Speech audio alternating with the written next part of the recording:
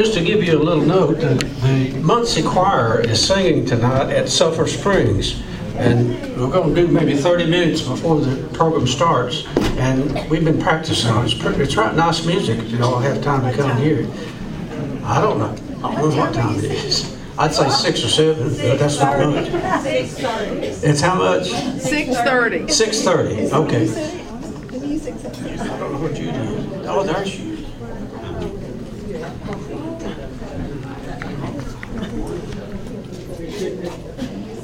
I tarried too long at the gathering place. I hope all of you will take advantage of testing that out next week.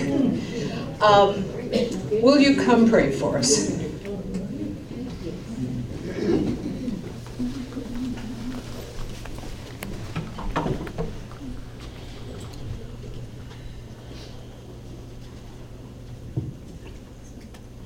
This morning, I wanted to start off by sharing with you the preamble to the Social Principles of United Methodist Church. These are printed in our lesson today on page 22. And then I'll close with a brief prayer. We, the people called United Methodist, affirm our faith in God, our Creator and Father, in Jesus Christ our Savior, and in the Holy Spirit, our guide and guard.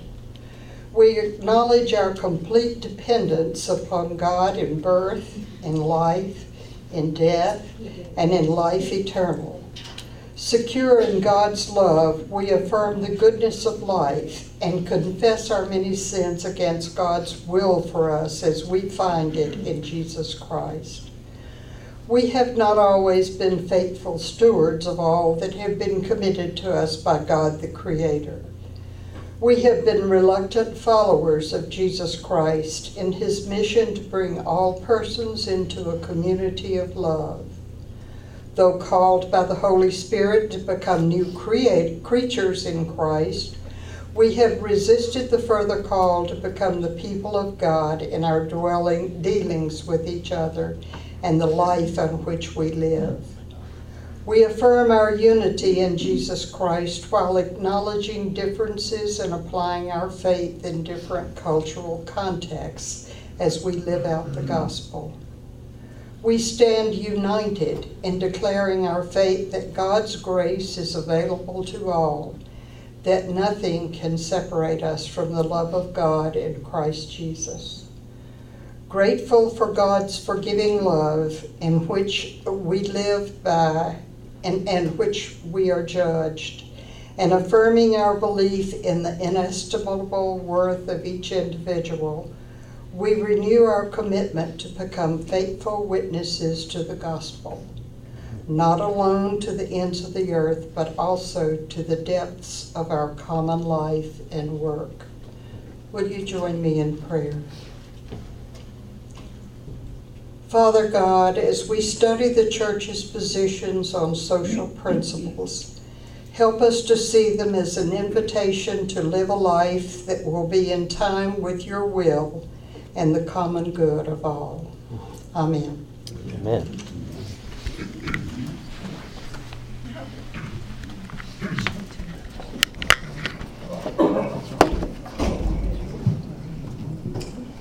Good morning. Good morning. It's good to see you all. And thank you for the prayer and for reading the preamble. If you ordered a book and you were hoping to pick yours up today and you didn't because we're out, I'm sorry. I have more coming. It's my fault. I was late in the week getting them ordered.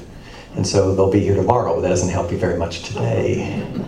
But the good news is we're still going to be on pages 1 through 25 for next week. So for those of you who read, you're in good shape, right? You can go reread it. But if you're one of those students who is anxious because you don't have a book and you want to be prepared for next Sunday, you talk to me afterward, and I will get the book to you between now and before next Sunday, I promise. If I have to drive it to your house. or I'll mail it to you, or I'll get it to you. I don't want anyone to be anxious for next week because of my failing to get the books here on time. So last week we did an introduction, and we're still it occurred to me this week that there's still some things we need to put in place. So we're not going to probably get too far into the section 1, the natural world. We may get a little bit in there. We may dip our toes into that water a little bit. But there were several things we didn't get to do last week that I think is important for us to do. We're going to be lingering in these social principles. And as we said last week, if you weren't here, this is challenging material for us. And I talked to a couple of United Methodist pastors, retired pastors, in the last week or two. And they said, we never touched that when we were pastors. And I don't blame them. I mean, that's their job. I mean, they get fired. And I joked last week, you can fire me. I mean, worse things, but I'll still be able to eat, I think. So, yeah, these are difficult matters, and they're sometimes charged matters. And we were going to try to get at a little bit of why that is today. But I'm hoping, Tom Terry reminded me this morning that the United Methodists have this traditional practice that Wesley talked about as far as conferencing, right? Of being willing to discuss with fellow Christians about things that are difficult and about things that we likely disagree about, and trusting that the Holy Spirit is in the midst of that conversation. And I'm hoping that each week that we come, it's not my expectation that by the time we leave here, we'll all be agreed. We'll all think the same thing. We'll all be singing Kumbaya. That's not sort of my expectation. Just to remind ourselves, one of the reasons we're doing this is because one of our own members, we were soliciting ideas of what we should be studying, and you'll remember Walt Seaman said, we should look at the social principles. A lot of United Methodists, a lot of lifelong United Methodists don't know much about the social principles. And a lot of people at Muncie are not lifelong Methodists, and maybe have never even heard of the Book of Discipline, other than that we happen to give one to a new minister each time he or she comes. It's one of the things we give them, but what's in it? And why should anybody care? And so Walt thought we should do this, and so we told him, we decided a couple months before he died that we were going to do this.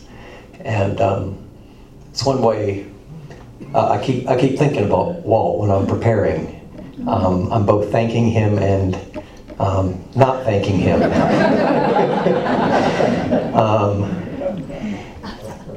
And as I will say numerous times between now and the time we're done, if you have a problem with something, just take it up with Walt when you see him next. Okay?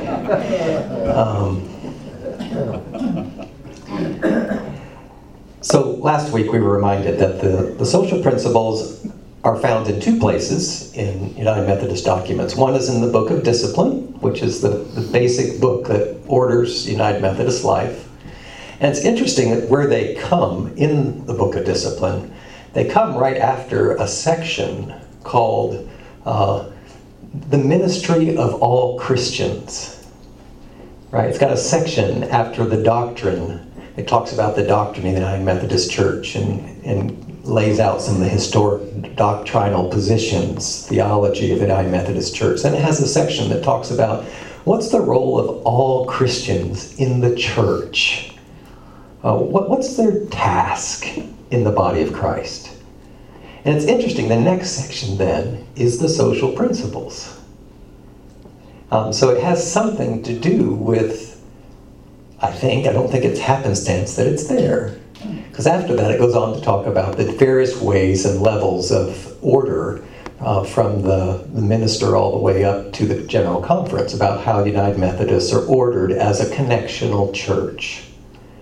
Right? How we are connected together as United Methodists. And so these few pages, it's a small part of the Book of Discipline, is in here. And then they're also found in the Book of Resolutions, which we mentioned last week briefly, which is a huge book, has about 800 pages in it, in its current edition. And just to give you an idea, the section that we're going to get to on the natural world, which in your booklet here has about 3.5 pages of text that sort of highlights and sketches sort of the general social principles of the United Methodist Church about the natural world.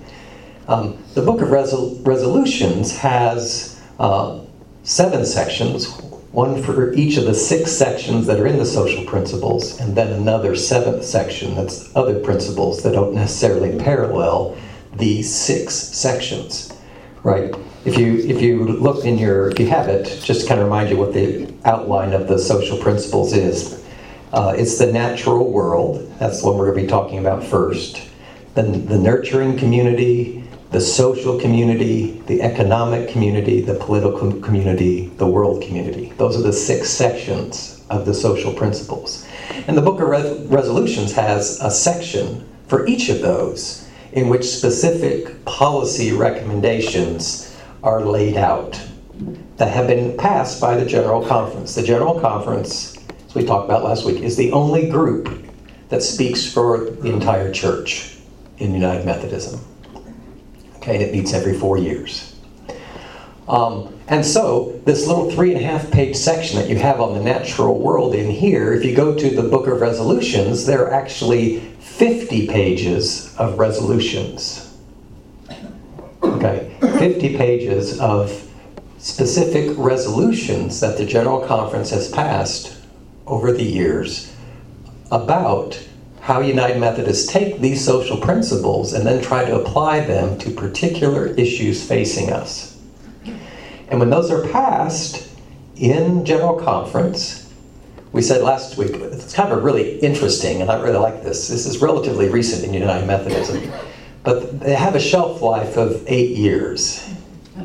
Okay, if you pass a resolution that says, this is what the United Methodist Church thinks we should respond to this particular issue, say, in the natural world right now. If they pass that resolution, after 8 years, the default assumption is it's going to go out of the Book of Discipline, out of the Book of Resolutions, unless it's reaffirmed. So it has to be reaffirmed. So there's nothing here that says, well, somebody said that, 80 years ago, but we don't even remember why they said that. Right? Churches have that problem, right? We don't even know why we do Sunday school anymore, right? A lot of people would be hard-pressed to know, what's the historic reason we have Sunday school? Where did it come from? It has something to do with John Wesley, right? Right. It actually originally was to teach people how to read, right? It literally was a Sunday school because Wesley was concerned that there were poor people couldn't get educated. And he wanted the poor people to be able to read, so they had Sunday school. So you didn't know that? Yeah. That's where it came from. Wesley's commitment to the poor. If you wanted to help the poor, one thing you could do was to teach them to read. Okay? Now, I'm presuming you can. That's why we have these. I don't know if you did, but I'm assuming you can. And so Sunday school has become something else. That's fine. Not a thing wrong with that. But the point is, sometimes you can forget why you started doing something. And the Book of Resolutions just assumes that because the world changes, and the way we see things changes. And so I wish a lot of other things only had a shelf life of 8 years and then went away unless we thought we still needed them. Right? Be a lot of things that would be helpful. So that's why we're doing this. And it's going to be difficult. There'll be days, as I said, we sort of ended last week, but my hope would be that all of us at some point will find ourselves sort of having one of three reactions, and it's going to be different for different ones of us on different days. Some of us are going to read a particular social principle and we're going to be thrilled and affirmed and excited that something that you've always thought was a sort of implication of the gospel the United Methodists have in black and white. And you're thinking, good for them, good for us. That makes sense to me. There's going to be others that we're perplexed by, maybe even defensive about, because it seems to run counter to deep convictions that we have. And we don't know what to do with that. And here again, I'm asking you to be open to the kind of holy conferencing of the people of God, to try to think through why would the General Conference, which is representative of the United Methodist Church around the world, not just here in the United States, why would faithful Christians trying to follow the way of Jesus, why would they think that's an implication of the gospel, even if I don't? Why would they? And can I allow those voices to challenge me, at least think through why that might be the case? And then I think there's something you might just be surprised about. You might be surprised to think, you know what, I really never thought to connect those dots. I never really thought to connect the gospel and the witness to the gospel to that particular social issue. And I suspect in any part of the social principles we could find people in all of those places. And so I thought we'd start today. I was going to do this last week, but we didn't have time. But I just want to kind of remind us of what I think we all know, and that is in a group of 75 or 80 of us, I don't know how many there are, roughly that many, there's great diversity here in the room on all kinds of levels. And most of the diversity, most of the time, you can't see, right? I mean, sometimes when we talk about diversity, we talk about just kind of diversity you can see. Like you can see roughly that most of us aren't 20 anymore. Right? I kept it low. I didn't see it. Okay. And, you know, there's other kinds of obvious things that might be markers of diversity, but there's lots of different kinds of diversity. So I thought I'd ask you some questions, and if you're comfortable, I'm going to ask a question, and this applies to you. Just raise your hand briefly. We're going to move quickly through this, and just asking you to be honest. But again, if you're embarrassed, there's not really anything embarrassing here, I don't think. It wasn't intended to be. It's just really trying to be informative. And in a perfect world, we're all sitting in a giant circle here, so you could see who's raising their hands. Here the people in the back have an advantage because they can see you, but you can't see them. Although you can sneak a peek if you want. Okay, so raise your hand if you're the oldest child in your family. Firstborn. A lot of firstborn. Interesting. How about if you're an only child? Raise your hand. Not very many. Interesting. How about if you raise your hand if you were raised in a farming community? There you go. How about if your first language is a language other than English? Thank you. How about if you work to pay for all of your own education? Good.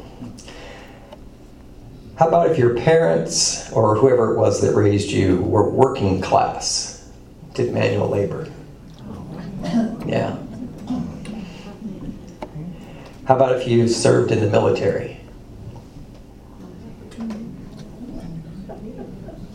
Thank you. How about you have visited a mosque or synagogue? Okay, good, thank you. How about if you know someone who abuses or has abused alcohol or other drugs? How about if you know someone who has died of a tobacco-related disease? Thank you.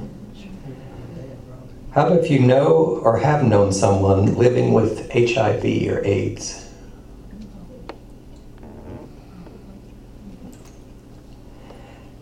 How about if you know or have known someone who's received an organ transplant? That should be most of the class. One of our own? Yeah. How about if you know someone who's had an abortion? What if you know someone who self-identifies as gay, lesbian, bisexual, or transgender?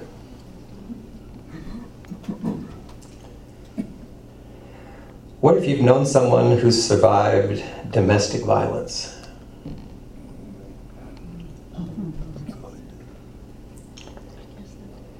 What if you've experienced yourself some form of racial injustice?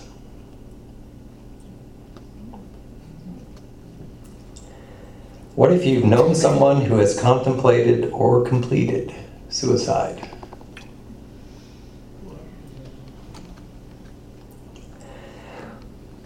Raise your hand if you've ever gone to bed not sure if you would eat the next day.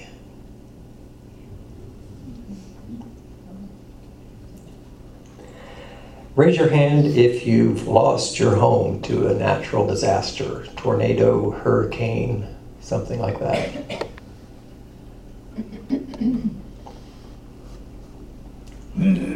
Raise your hand if you know someone.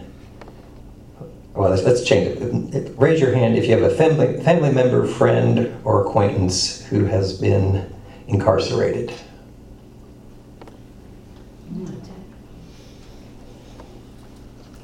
Raise your hand if you've ever been part of a picket line or a protest demonstration.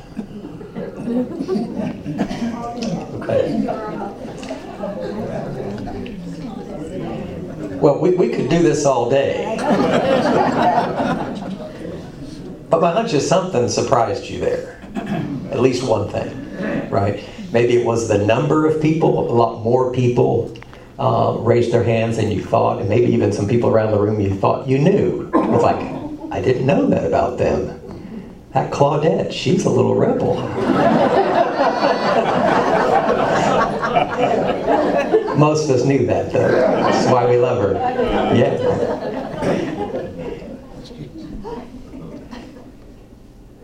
We all have a lot. There's nobody here that has the same set of experiences. Okay? We all have a different set of experiences. And when we look at the world and we try to sort through our faith and how it plays out, all of that's in play for us in ways that often we don't even know. And so I'm hoping that that will be one way for us to be kind of reminded to offer each other grace when someone sitting next to you or you find out that someone sees the world very differently than you do. A huge part of the way that I see the world is based on the way that my own experiences, how the world has come to me. Through what experiences has the world come to me and to you? And for all of us, that's different. And so, of course, we're going to see the world differently. But it's also the case, as was read in the preamble, that we're called to be part of the one body of Christ. Which doesn't mean that we have to, in lockstep, think exactly the same thing. But it does mean we have to be willing to wrestle with each other honestly and in good faith about what our faith is and how it might apply to daily life. Not just personally, although that's important, of course, but also socially, because we are social creatures, as we keep saying. God created us as social creatures, and so, of course, our faith has implications for the social realm. So what I thought we would do for the rest of the time today, I just want to lay out 7 sort of clusters of convictions that I'm pretty sure are going to be in play beyond just sort of the personal experiences that we've had. And they're not going to be in play just for this first week about the natural world, but I'm pretty sure they're going to be in play, whether spoken or not, each time we talk about any of the social principles. And I thought before we jump into the social principles, we ought to be honest that these sort of deep theological convictions, about which we also don't think in lockstep, but we have some things that we say about this as Christians and as United Methodists, that we could remember that these also are in play. And they're very basic things, but they're critical. And so I want us to remind ourselves that when we're thinking through these things, these 7, and I'm going to give you 7 just because that's a biblical number, right? But there could be 70, but then we'd never get off of introduction, and you would go to another Sunday school class, and yeah. So let's just talk about briefly 7 of these, and at some point I may put them on a little piece of paper and have a stack so you can slip it in your Bible or in your social principles, so as you're reading you can keep these in mind. Okay. And I don't think there's anything here that surprises you about these. So here are 7 that seem to me to be important. One, who is God? Well, we spent 18 weeks on the Apostles' Creed. So I hope you have some insight into that. You had insight into it before, right? But who is God? I mean, the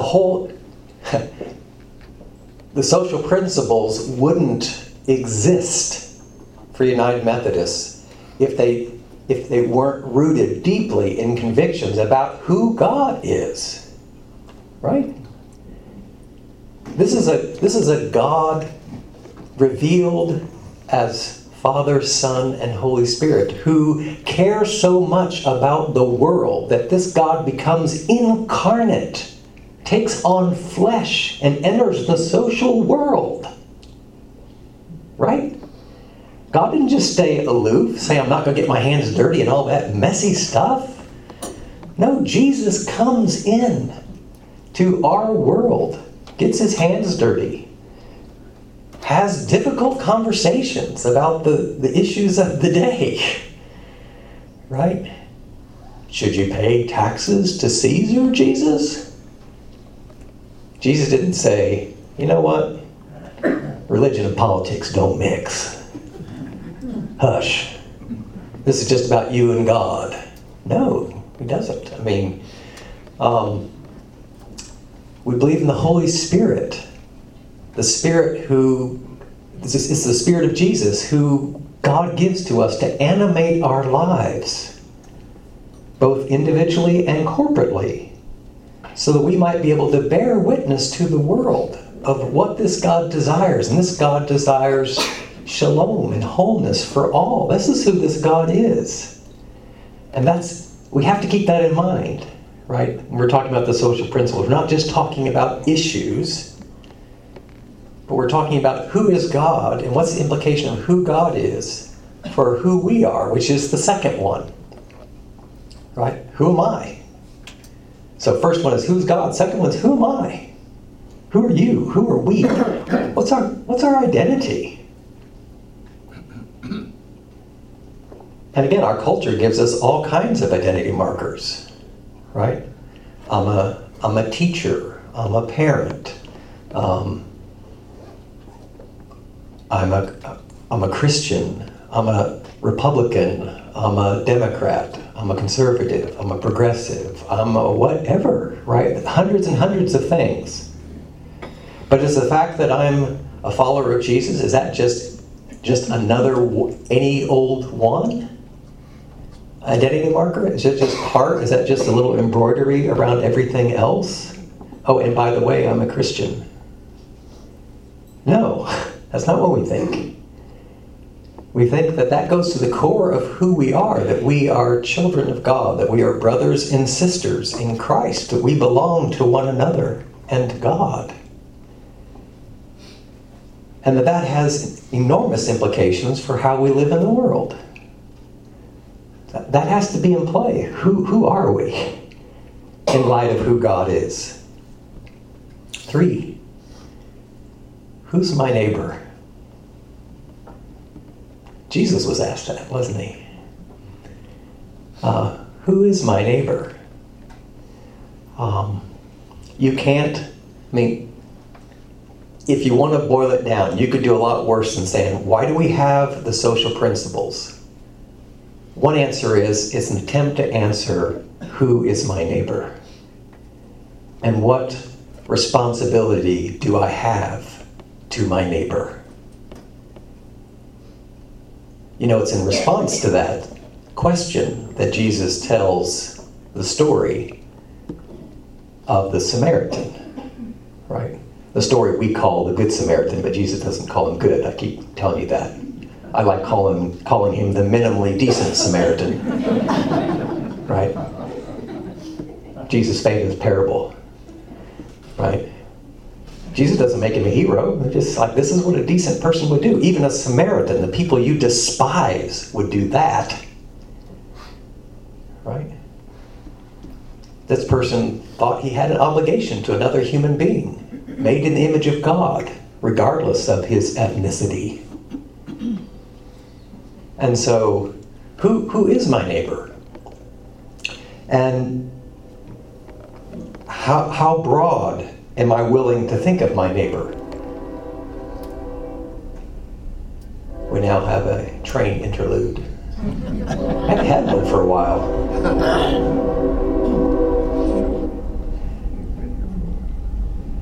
In our culture, we often think of neighbor as like the person who lives next to me. Which is true, that's your neighbor. That's not just your neighbor, right? And once you start to broaden your notion of neighbor, then your obligation to your neighbor changes, right? If my neighbor is just the person who lives next door to me, or the person who looks like me, thinks like me, acts like me, that's one set of obligations. But what if my neighbor is, I'm hoping it's just the choir, not that I said something wrong. You always get nervous when a whole bunch of people just get up and walk out. It's like, I'm starting to think, like, what did I just say?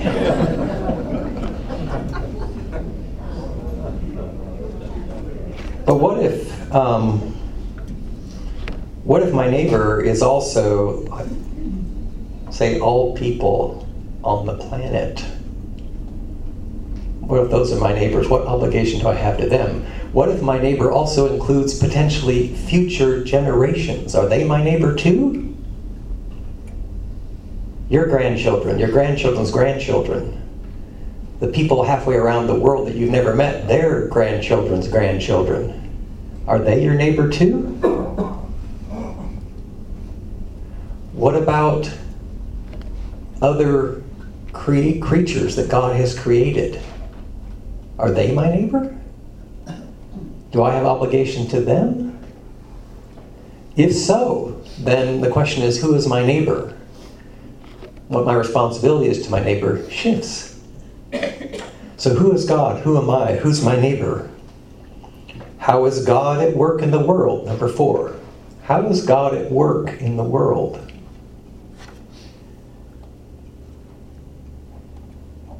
Does God... there are some people who say, when things get bad, don't worry about it. God will sort it out. God will fix it. Maybe. I have no doubt at some point God's going to sort everything out. But does that mean we just sit back and let the show run. Right? If it breaks down, it breaks down. God will fix it or not. Not our job. Or does God work through human beings? Right? I mean, were the Christians who worked to stop slavery wrong? Why did they get involved? They couldn't have just let the system go. If God wanted it fixed, it'll get fixed. God will sort it out. No, they had a sense that somehow God worked through people to bring about a closer approximation of God's desires for human life. They had no illusion they would get it all right. But they thought it was important, given who God was, who they were, who their neighbor was. Right? That somehow God was going to work through them. 5, who do we trust? Right? Whose voices do we listen to discern these matters? And here I just want to briefly remind us that when we, on what basis do we make decisions as United Methodists? I hope you may have come across the little section in the introduction that talked about the quadrilateral. If you're not sure what that is, go back and read again. The Methodists, I mean, Wesley, to me this is one of the genius of United Methodism. Wesley said that when Christians discern about what's true and how to see the world and how to discern about how to live the Christian life, they kept 4 things in play. That's why it's a quadrilateral. It's like a 4-legged table, which is pretty stable. 1-legged table's a bad table. 2-legged table's pretty tricky too. 3's stable, but not as stable as 4. And so there's scripture, tradition, experience, and reason. Those 4 things. And if we had time, we'd recognize that those aren't actually 4 separate things. But for Christians, any one of those requires the other 3, right? In other words, you don't read Scripture apart from tradition, experience, and reason. So these aren't sort of 4 isolated things. Tradition itself as a Christian is informed by Scripture and experience and reason. You begin to see how those are interwoven. So it's important to keep those in mind when you're thinking about these social principles and whether you find them agreeable or not or surprising. You might ask yourself, on what basis am I judging that? Is it because it's in line with Scripture, tradition, reason, experience, some set of those, all of those, none of those, right? All of those will be interesting to keep in play, right, for United Methodists. 6, what do we know about the state of the world? Right? What do we know about the state of the world? And here I'm thinking as Christians, these are Christian convictions. Well, let me just briefly say 3 things. 1, it's relational. Everything is connected. If we've learned anything in the last 100 years, it's everything's connected. Right? What I do here in Johnson City potentially affects people in other places outside of Johnson City. If you have an oil spill, 10,000 miles away, it potentially affects the whole world, not just there. Right? We're interconnected in ways that we're just now beginning to understand the depth of that interconnection. So we're relational. We're not just related to each other, although we are, but we're also, God made us connected to the rest of the world. Whether you like it or not, I don't really care if you're a tree hugger or not. But you can't live without trees, and I can't either, and God made it that way. 20% of the oxygen that's available in the world comes from the Amazon basin. 20% of the entire oxygen in the world is produced by the Amazon rainforest. So you have a stake in the Amazon rainforest, and so does every other living thing on the planet. And God made us interconnected. Okay? I don't have to like it. You don't have to like it. That's just the way it is. All right? We're related. We're connected. Our well-being, the well-being of all of our neighbors is connected. So we're relational. Creation, second thing, creation is beautiful, amazing, awe-inspiring. I mean, who can look at the state of the world? I mean, there's a lot that's beautiful and astounding, astonishing about the way God has created all that is. But also, there's brokenness in it. Right? There's woundedness in creation. We've left our own scars on creation, and some of it's out of order. Last thing, 7. What are the measures of the good life? What's a good life? A lot of you have thought about this a lot. You've had years to think about this, and you may have thought about it differently in different seasons of your life. But there's lots of voices in our lives that tell us what the good life is. Scripture and the Christian tradition experience has some things to say about what the good life is.